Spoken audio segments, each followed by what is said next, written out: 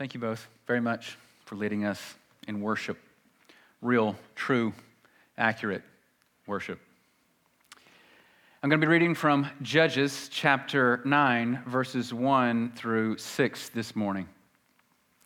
Now, Abimelech, the son of Jerubbaal, went to Shechem to his mother's relatives and said to them and to the whole clan of his mother's family, "Say in the ears of all the leaders of Shechem, which is better for you, that all 70 of the sons of Jerubbaal rule over you, or that one rule over you? Remember also that I am your bone and your flesh."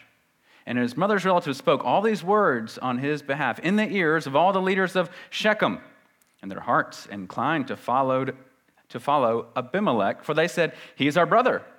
And they gave him 70 pieces of silver out of the house of Baal Berith, with which Abimelech hired worthless and reckless fellows who followed him. And he went to his father's house in Ophrah and killed his brothers, the sons of Jerubbaal, 70 men on one stone. But Jotham, the youngest son of Jerubbaal, was left, for he hid himself. And all the leaders of Shechem came together, all Beth Millo, and they went and made Abimelech king by the oak of the pillar of Shechem. This is the word of God. You can be seated. While you're being seated, would you please bow with me? Father, this is a serious text. This is a somber text. It's a sad one as well. Father, I pray that you would please, of course, keep us from a life like this. Keep us from such sinfulness and foolishness, Lord. None of us, though we deceive ourselves, none of us is exempt from such atrocities. We can all fall into a horribly sinful lifestyle. Lord, I pray, thanking you that Jesus Christ frees sinners, just as we sang about. And I pray, Lord, that he would even do it this morning. I pray that if there's someone here this morning that's not saved, that he or she will come to know Christ this morning, that this will be the morning for faith, for the first time in Christ. I pray for others, Lord, in here that have known the Lord Jesus, maybe even for many decades, Lord, that you would speak something fresh to their ears this morning and continue to lead us in the faith through your word. We pray in Jesus' name, amen. Well, thank you all very much for coming this morning. This message this morning I've titled, "My Kingdom Come, My Will Be Done." As you, of course, realize, this is a play on words of the Lord's Prayer, "Thy kingdom come, thy will be done," which is when we pray to God, we say, "Lord, I want your kingdom to come, and I want your will to be done." This is flipped on its head.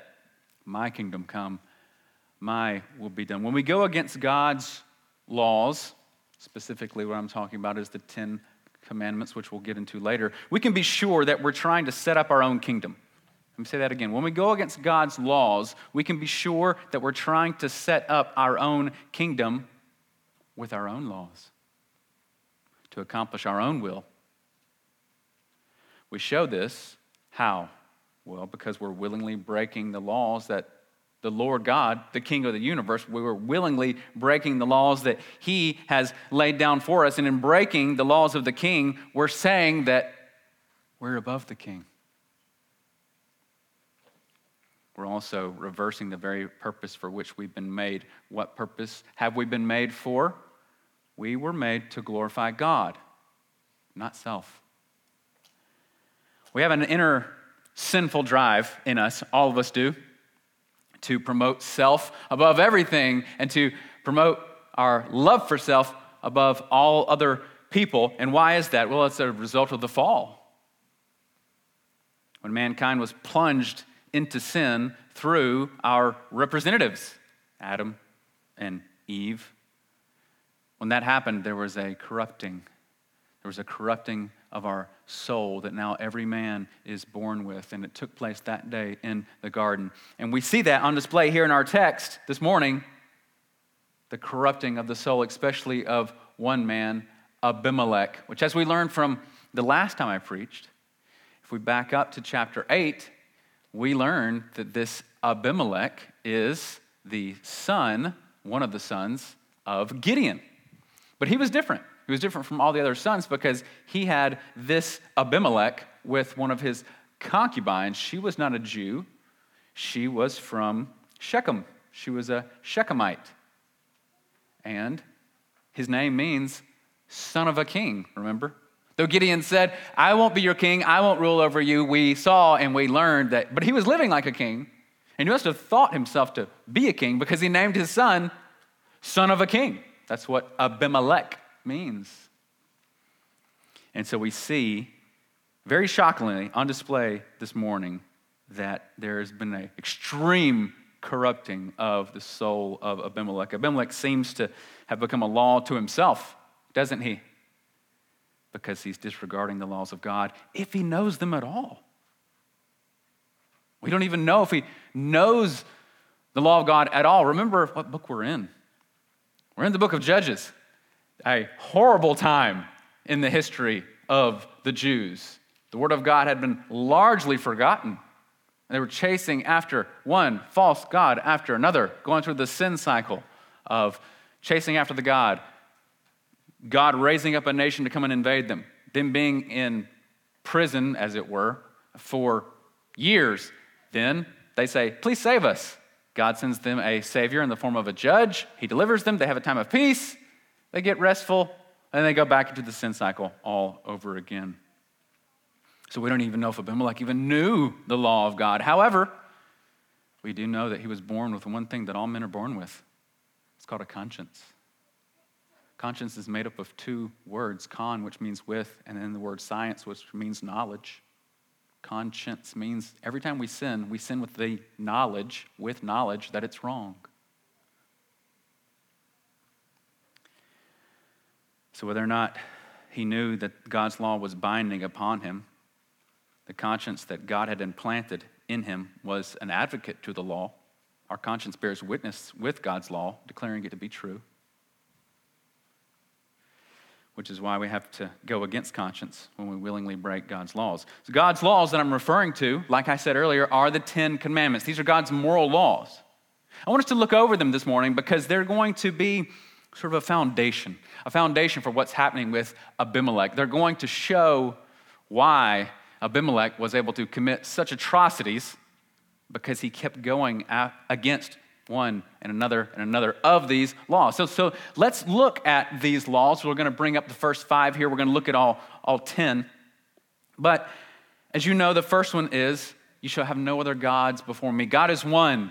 He is the only true, real God. All of the gods are actually false gods, lowercase g gods. They're either false gods that are made by men or they are demons parading around as if they were gods. Number 2, you shall not make for yourself a carved image. God is spirit. He has no image that we may behold him. And even when he came in the second person of the Trinity, the form of Christ in that body, guess what? That body was not so important that any image needed to be made of it. That's why an image of what Jesus Christ looked like doesn't remain to this day, because we don't need it. This is all the image of Christ that we need, the Word of God. In the Word of God, we see Christ. We don't need an image. And if we make an image, guess what? We're forming it with our own hands, and therefore it is, by definition, man-made. And God makes man. Men don't make God. Number 3, you shall not take the name of the Lord your God in vain. The Lord's name is so special that we are to revere it. And this isn't just talking about saying GD. That is bad. And that is dragging the Lord's name through the mud as if it was just some common 4-letter cuss word. For example, you wouldn't want me to use your mother's name as a cuss word, so you definitely wouldn't want me to use the Lord's name as a cuss word either. But this is any time we regard the Lord's name as just not so important, speaking about God in some sort of frivolous way, as if he's not worthy of all respect and honor and glory and fame and majesty, right? Number 4, remember the Sabbath day to keep it holy. God requires for man 1 day in 7 for his worship, for rest, and worshiping specifically in a focused way, in a corporate way, the Lord God. The first 4 deal with how we relate to our God. 5 through 6 deal with how we relate to one another. So let's look at number 5. Honor your father and your mother. There we go. Isn't it interesting? I always thought this was so interesting that honor your father and your mother made it into God's top 10. Do you realize that? I mean, really, think about that. Well, we've got murder, stealing, lying, adultery. Yeah, I can see why those would be in there. But isn't it interesting? Isn't it interesting? Children, and even us adults, honor your father and your mother made it into God's top 10. Wow. That's always just kind of shocked me. That's how important it is to God that we honor our parents. Children, the only time you're actually able to go against your parents and it be okay with God is if your parents tell you to sin, or if your parents keep you from worshiping God. That's the only time you're able to actually go against your parents. And you know good and well, though, that usually when you're mad at your mom and dad for something, it's not because they're trying to make you sin. It's not because they're trying to keep you from worshiping God. It's simply because you just don't like what they're saying, right?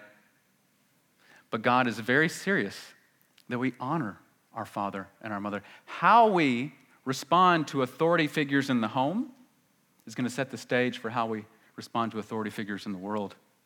I tell my children often, well, no, not as often as I used to. I don't really have to anymore. Sort of been trained up now. They're a bit older. But I've told them in the past, listen, if you don't learn to obey mommy and daddy, then a police officer is going to teach you obedience. And you don't want that. So learn how to respect authority in the home, and then you'll learn how to respect authority in the world. Because mommy and daddy are going to do it a lot more gracefully than the police officers will.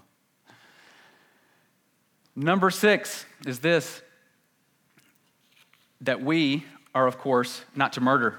You know, man is made in the image of God. We actually sung that in one of our songs. The second song we sang, we made a reference to that we're made in the image of God. And that's why it's actually bad for us to murder another human being, because we're actually murdering someone who's made in the image of God. It's also bad simply because we're taking the life of someone that we should not be taking the life of. However, when we murder someone, we're showing even disrespect to God because we've sinned someone made in his image. Isn't it interesting that when David wrote Psalm 51, which was his great repentance after the sin with Bathsheba, taking a woman that wasn't his, murdering her husband? Isn't it interesting that David said, against you, you alone, God, have I sinned? Really? He didn't sin against Bathsheba? He didn't sin against Uriah? Yes, of course he did. But ultimately, it shows all sins are ultimately against God. That's why murder's ultimately wrong. Number 7, you shall not commit adultery. This is so very important because when we enter into marriage, we have made holy covenant vows before God, saying, I will be true to this person for the rest of my days until I die. And there's something that's representative of that, of the new covenant, because we're told in the Word of God in Ephesians that marriage has something about it that represents Christ and the church. So to go against a spouse, to dishonor a spouse in that way, is to break a covenant that's holy and special, a binding covenant that we've made before Almighty God. What about 8? You shall not steal. Of course, stealing is wrong because you're not doing what God says when he says, let him who steals steal no more. Let him work with his hands. We're supposed to work with our hands. Have you thought about in the garden, God gave man, even when man was in his sinless state, God gave man meaningful work. Till the garden. We sort of think of heaven like eternal golf courses. I just get to sit down and do nothing all day. Well, in the garden, Adam worked, but it was meaningful and it was enjoyable. And our work here on earth, that's why when I became a Christian, it was so weird. Everything changed for me, of course, naturally. You guys are like, yes, Cohen, everything's supposed to change when you get saved. Even my view of work changed. Because in the Bible it also says, do your work as unto the Lord, as if you're doing it for God, not for man. And I was able to work for the first time to give God glory, not just, what's the least I can do and get paid the most and go home and be done with this? I don't like my boss. I don't like my job. No. it changed because I was working and earning and able to get things for myself and take a sense of ownership in those, and it feel good and build character. Stealing derails all that. You're taking something that's not yours, you didn't work for it, you didn't glorify God to get it. You took it from someone else who may have. And that's why it's also wrong. Number 9, you shall not bear false witness. This is specifically in the context of like a court hearing, like bearing false witness, saying, oh no, this is actually what happened, either to get yourself off the hook or maybe your friend off the hook. But it covers all lying. And it's bad because God is a God of truth, righteousness, justice. And to lie is the opposite of all that. Deception, falsehood, unrighteousness. So it flies in the face of everything God is. And then lastly, you shall not covet. What does that even mean? Sometimes we even use that, things like, oh, I covet your skills and things like that. But what does it actually mean to covet? It's very different from just desiring. Like I could say to Brendan, I like your watch. I think I'm going to get one like that. That's not coveting. That's saying, oh, I like that. I'm going to save up my money and get one just like that. Coveting would be this: Brandon, I like your watch. Give it to me or I'll kill you. It's not, I like your watch. It's like, I want that one right there. It's like that song, Jesse's Girl. He says, where can I find a woman like that?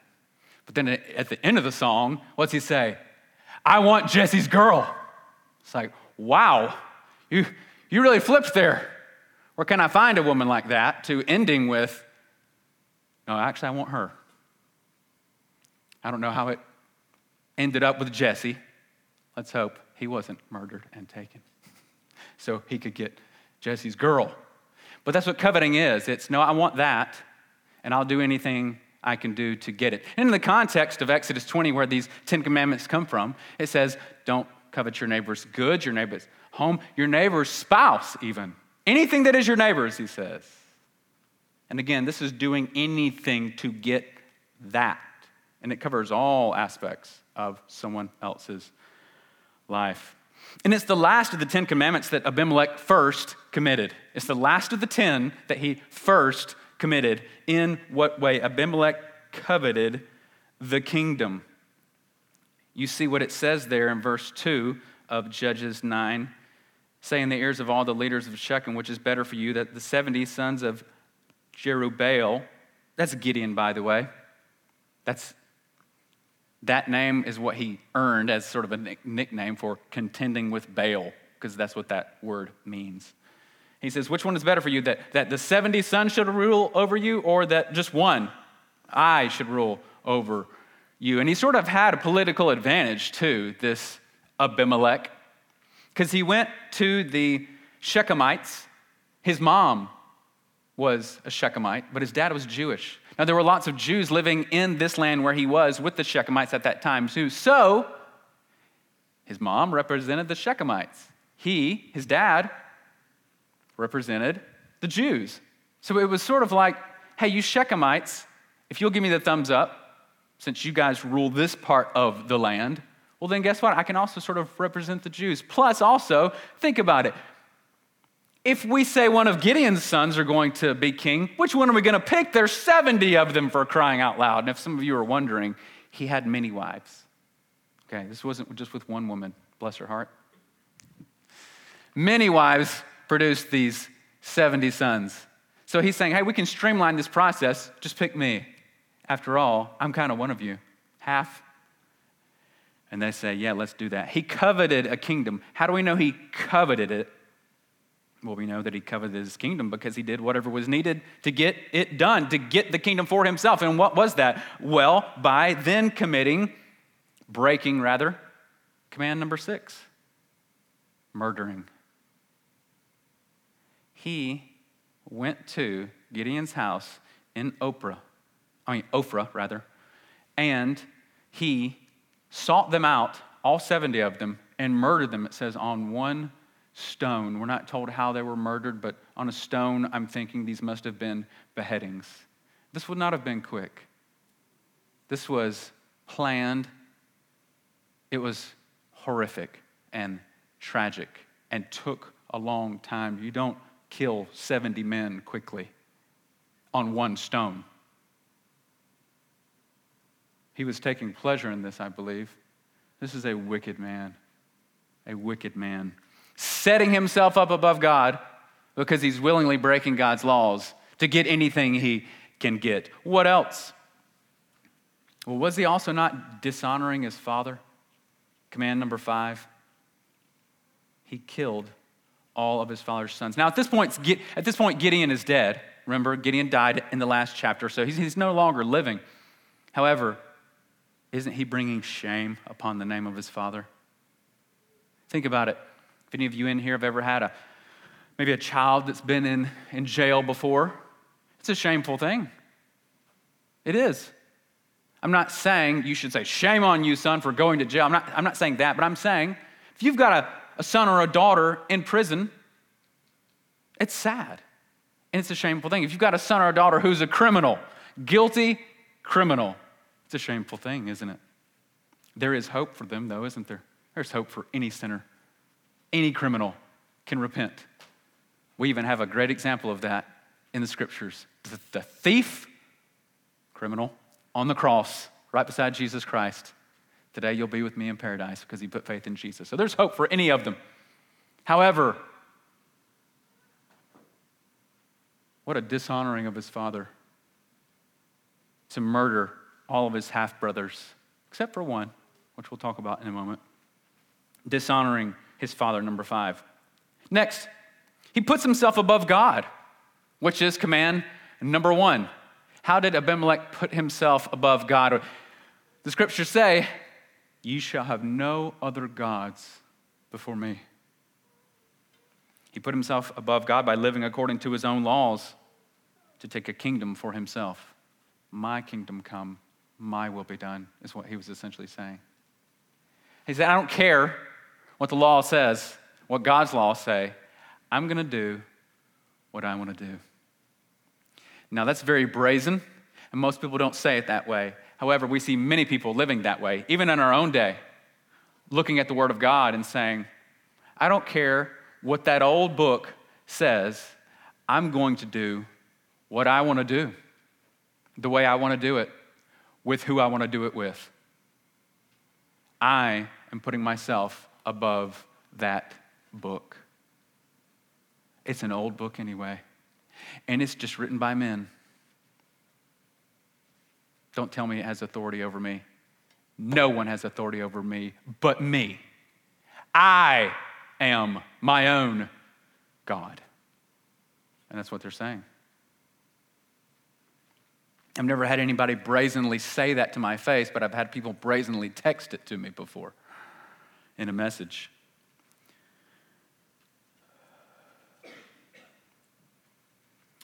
And then lastly, he broke the second command. How so? He didn't necessarily break it by making an idol, but he did join himself to idol worshipers by taking from the idol treasury. Remember, it says that they gave him money from the house of Baal Berith. And if you recall from my last message from chapter 8, we said, what is this Baal Berith? Well, Baal, we know, is the false god. Berith is the word covenant. Remember that from a few Sundays ago? We talked about the mixing of the worship of Baal, trying to make it sort of Jewish-like, because these Jewish people are the people of the covenant. God made his covenant with Abraham, and from Abraham came all the Jews. Abraham was the first Jew. God said, I'm making this promise to you. I'm making my covenant with you. Genesis 12, Genesis 15. And from there came the covenant people. And so they sort of tried to sanitize this Baal, tried to make him sort of Jewish. Let's call him Baal of the covenant. And he's still around because we see that they got money from the house of Baal Berith and gave it to Abimelech in verse 4. And he hired with it worthless and reckless fellows. These would be like contract mercenaries. And these guys, they were worthless. They didn't care who they hurt. They're just in it for number 1, pay me and I'll do whatever you want. I don't care. And how did he fund them? with the funds of a temple of a false god. Now, we Christians, we know that if there's anything tainted by the worship of a false god, we want to stay very far away from that, don't we? Don't we? Why would we ever incorporate ourselves with anything that celebrated or showed that someone else celebrated the worship of any other god? Why would we do that? We never would. And so, that's why I said he joined himself to idol worshipers here, breaking commandment number 2. You know, the one son that got away, before he gets away, he takes this opportunity. I don't know if everyone's so shocked that, whoa, there's still one alive, but he gets a stage, he gets a platform for a moment, and he gives what is really the first parable in the entire Bible. And he tells this story in the later verses of this section.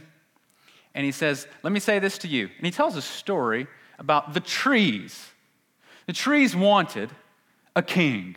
And so they go to the olive tree, and the olive tree says, oh no, I can't give up my olive oil, making up my olive oil, and then to focus on being the king of all you trees. So then he says, so then the trees go to the fig tree and say, you be king over us. And he says, oh no, I can't give up the making of my figs, my sweet figs, to focus on being a king over you. So then they go to the grapevine, and they say, be our king. And the grapevine says, oh no, I can't go away from making this wine that brings joy to the heart of men to be your king. And then he says, and then the trees went to the thorn bush and said, be our king. And the thorn bush said, ah, yes, you can come and find shelter under my shade. And then he said this, but fire is going to come out from the thorn bush and consume you. And fire is going to come out from you and consume the thorn bush. And then he leaves. And what we find through the rest of the chapter is what he says, sort of like almost a prophecy comes to pass. Because this thorn bush represents Abimelech. First of all, Abimelech has nothing to offer the people, just like a thorn bush actually does not offer any shade. It's a thorn bush. It's not a tree of Lebanon. A thorn bush offers no shade. It's an empty promise, much like our political leaders.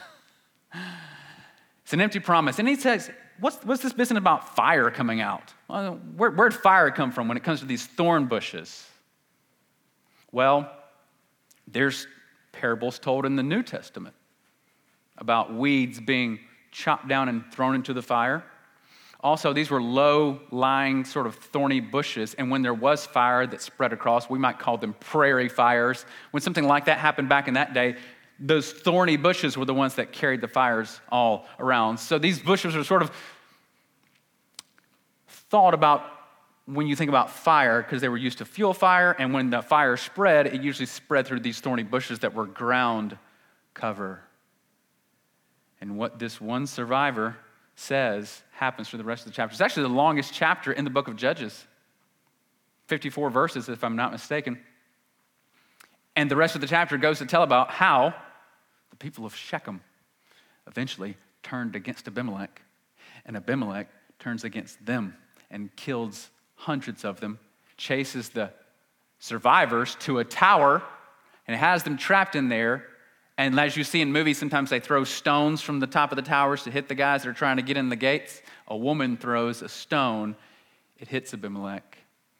And he's dying. And he says to one of his helpers, please kill me, lest they say a woman killed me. It was a very shameful thing for a man of war back in that day to be killed by a woman.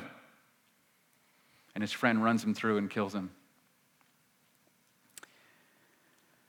Martin Lloyd-Jones said this: "This sinner is a monstrosity in God's universe, and he needs to know it."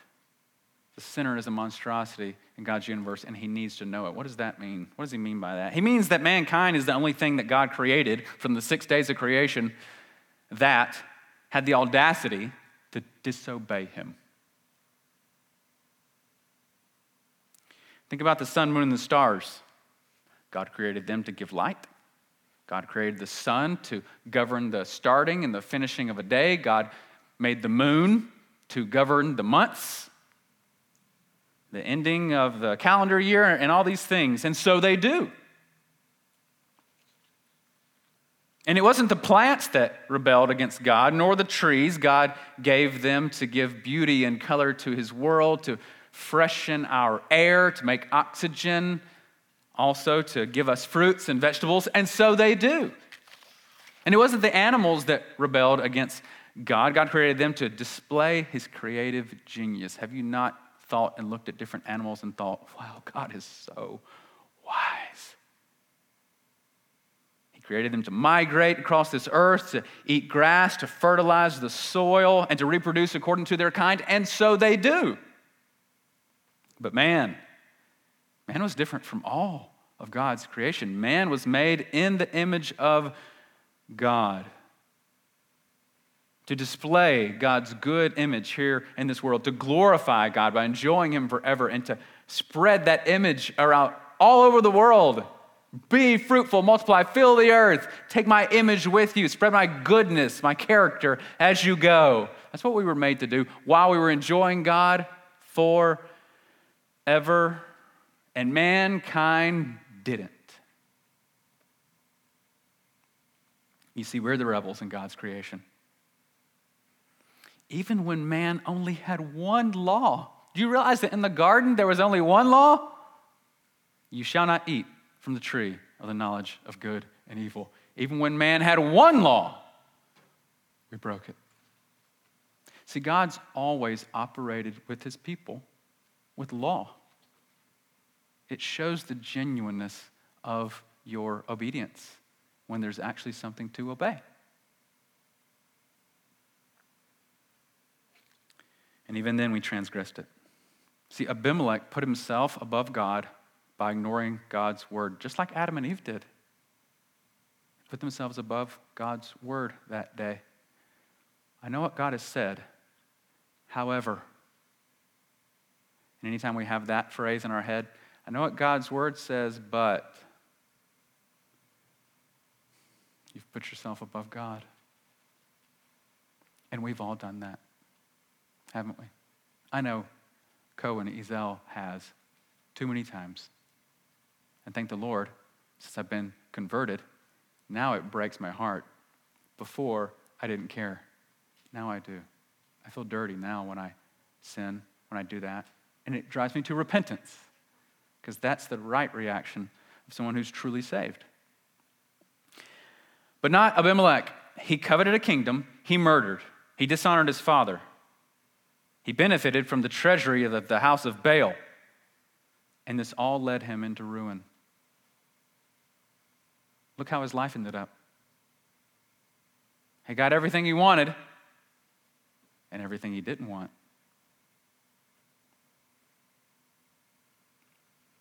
What's the point? What's the point of all this? What's the point of this section? What's the point of this chapter? Just a history lesson about some guy who was bad and then died? The end? No, it's not just information download. The point is this: ruin comes upon those who despise God's law and attempt to become a law to themselves. Let me say that again. Ruin comes upon those who despise God's law and attempt to become a law to themselves.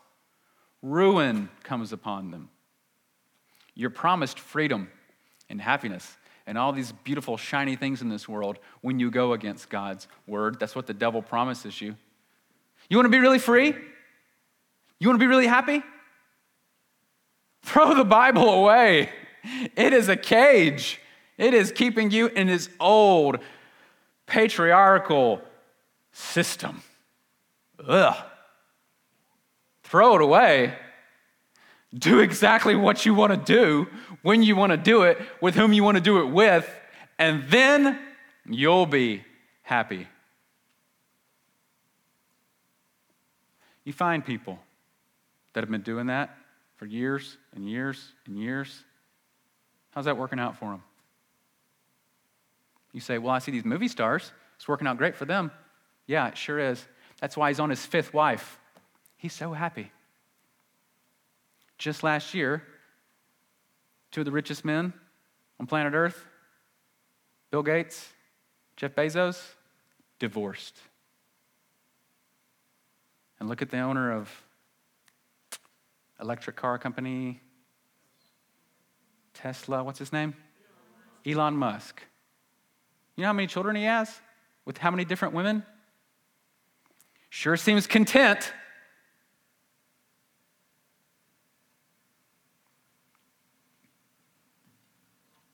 You'd say, well, I'd rather have money than contentment. No, you wouldn't. Trust me. No, you wouldn't. Some of the happiest people you'll ever meet, even if they're poor, are content people. And contentment is only found in Christ. The world's singing, I can't get no satisfaction. We're singing in our hymns, I'm satisfied in Jesus. Don't buy his lies. Don't buy the devil's lies. They will ruin you. Look at Abimelech.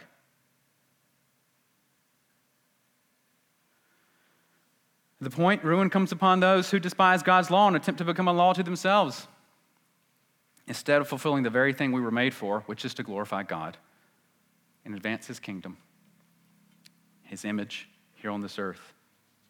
That's why we pray. That's why Jesus taught us to pray, thy kingdom come, thy will be done. Because we're supposed to point to God. That's where we find our greatest fulfillment, in pointing to God. Instead of that, we're tempted to transgress God's laws. My kingdom come, my will be done. Leads to our ruin. But there's hope for those. There's hope for you, sinner. If you've transgressed God's laws, there is hope. How is there hope? For me, you ask? There's someone who came who never transgressed God's laws. That's how you have hope. Listen to what Alistair Begg said. The law given to Moses is fulfilled perfectly by Christ. And the law is given not to bestow salvation on men and women, but to convince men and women that we need salvation. The law is not put there saying, keep these perfectly and I'll let you in heaven. The law is given so we look at them and we say, I've broken those. Exactly. That's why you need my Savior. Here is my Son. He has perfectly kept them. Put your faith and trust in him. See, believing God at his word is how we're saved. Believing God at his word in which areas? Two, especially. Number one, that we've broken his laws and therefore we're guilty and therefore we need a Savior. And number two, believing that Jesus Christ is that Savior. Believing that Jesus Christ did come into this world, lived a perfect, sinless life, perfectly kept God's laws, perfectly obeyed God's will, perfectly gave the message of salvation to all who would hear him. Then he laid down his life willingly, shed his blood, and died, and was buried.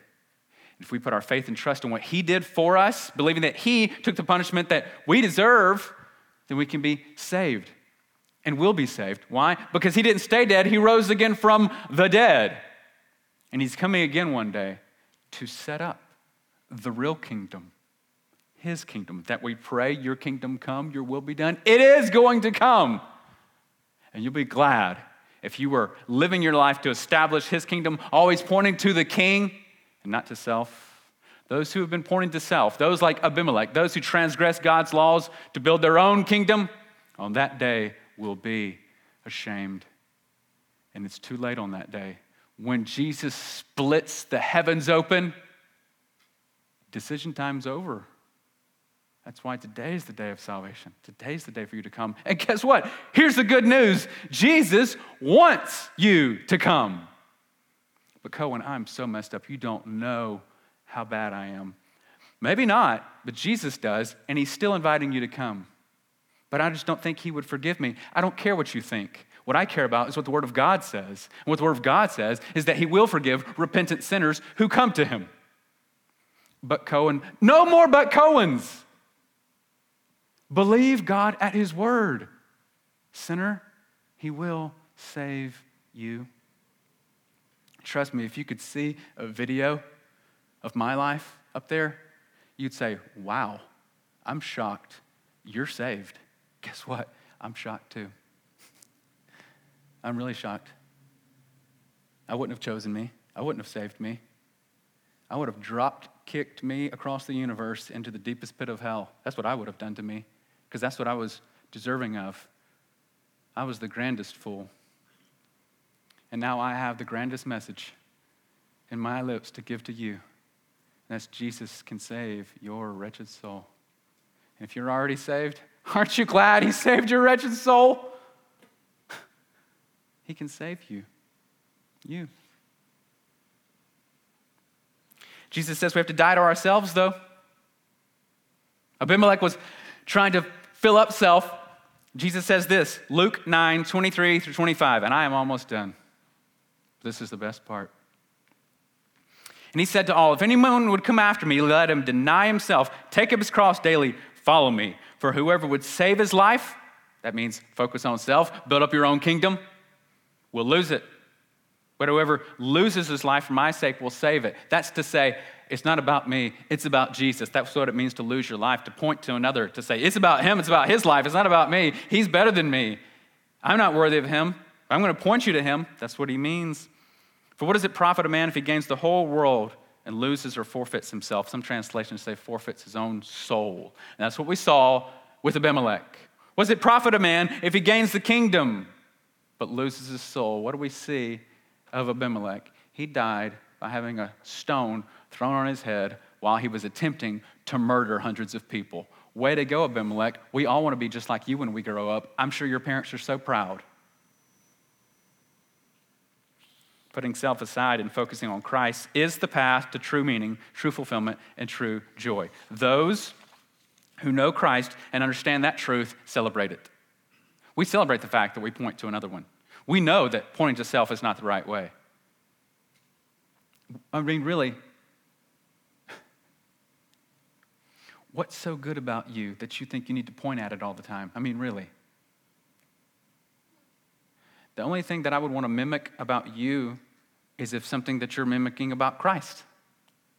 And that's why Paul said, in so many words, mimic me while I mimic Christ. Copy me because I'm copying Christ. Remember when John the Baptist was told that Jesus' disciples were now baptizing people and everybody was going to them and Jesus to get baptized? Remember that? What did John the Baptist say? This is a paraphrase, but he said, that's good. This is how my joy is made complete. He must increase, I must decrease. He said, this is how my joy is made complete. Jesus being lifted up and me being put down. I'm here to point to him. So if he's going up, I'm happy. And what a shift would happen in your life if you were so much less concerned about yourself being lifted up and more concerned about Jesus being lifted up. Let me tell you this about the kingdom. It's an upside down kingdom that's right side up. Here's how it's upside down. The less you focus on self and more you focus on Jesus, the happier you are. What you're being told, though, by the wicked one and by your sinful flesh that's so deceitful is, fill up self and you'll be happy. Well, how'd that work out for Abimelech?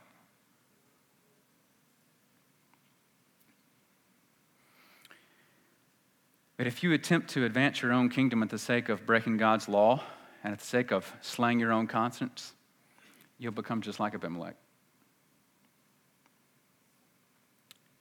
2 more sentences and then I'm done. If you submit yourself to God's word, believing what he says to be true about your sinful state, and repenting of your sins and trusting in Christ, you'll be saved and delivered and made right and whole with God. That's how you'll find your life and not lose it. Let's pray. Lord, your word is so true and rich and full. And I'm so grateful. Though the end of Abimelech was sad, and this is a sad chapter, I'm grateful, though, that it serves as a great warning to us not to transgress your laws in thinking that transgressing God's laws is the way to happiness and fulfillment and joy. Instead, we know that submitting to the one who has kept your laws, submitting to the one who has taken our place for breaking your laws, that's the way to true life and joy in this world because we're forgiven in him. We love you, Lord. I pray this in Jesus' name. Amen.